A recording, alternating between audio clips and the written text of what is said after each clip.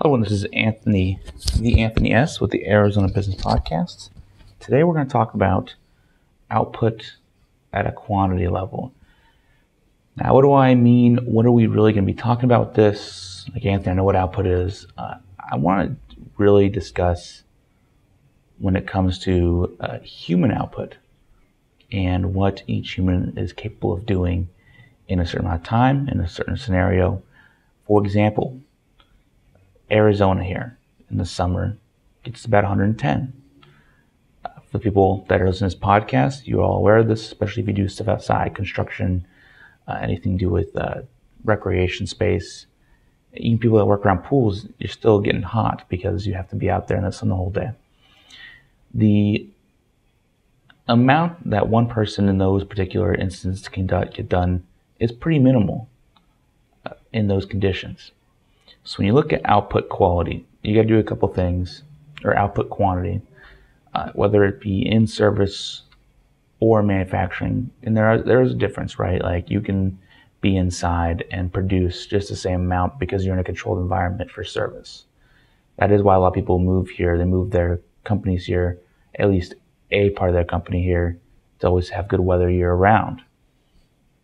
But when you're in the manufacturing side of things, parts of the year you can just open doors and let the wind come through. Otherwise, you have to have some sort of ventilation system set in place.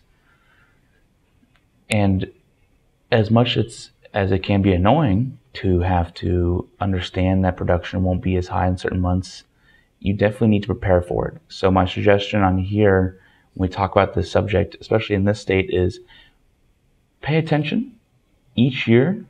And this is why it's definitely like, get a monthly output, get a monthly quantity count of how many pieces come out that are good. I'm not talking about pieces that come out that are poor. Anyone can rush a job. I'm talking about actual good output, and go into that space each month into the future, kind of planning, okay, let's shoot for a few above this number, and let your teams know that you're aware that it's harder.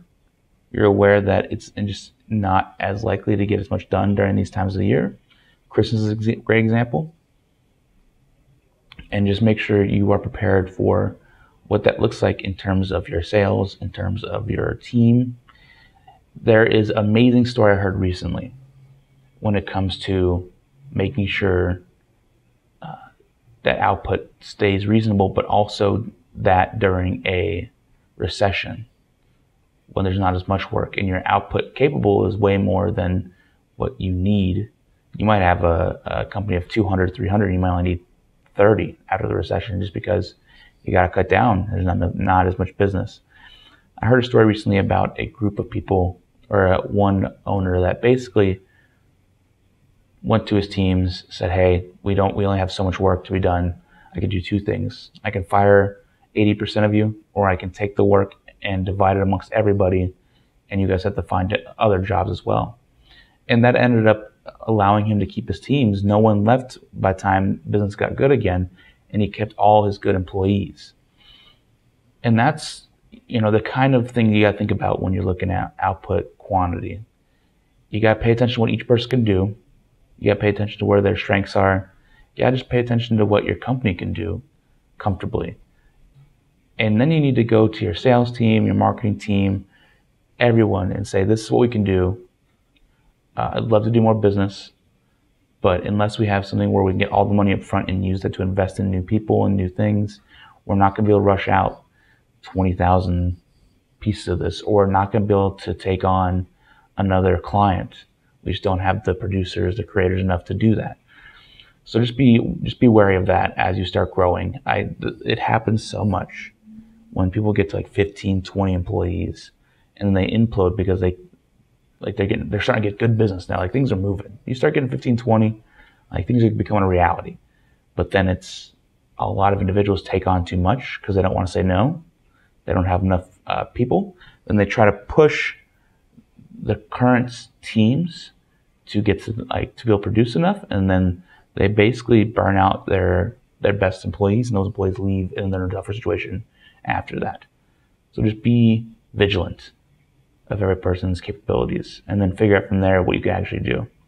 This is the Anthony S. Arizona Business Podcast. I hope that helps for the moment today. These aren't meant to be end-alls. These are meant to start a conversation about each one of these subjects.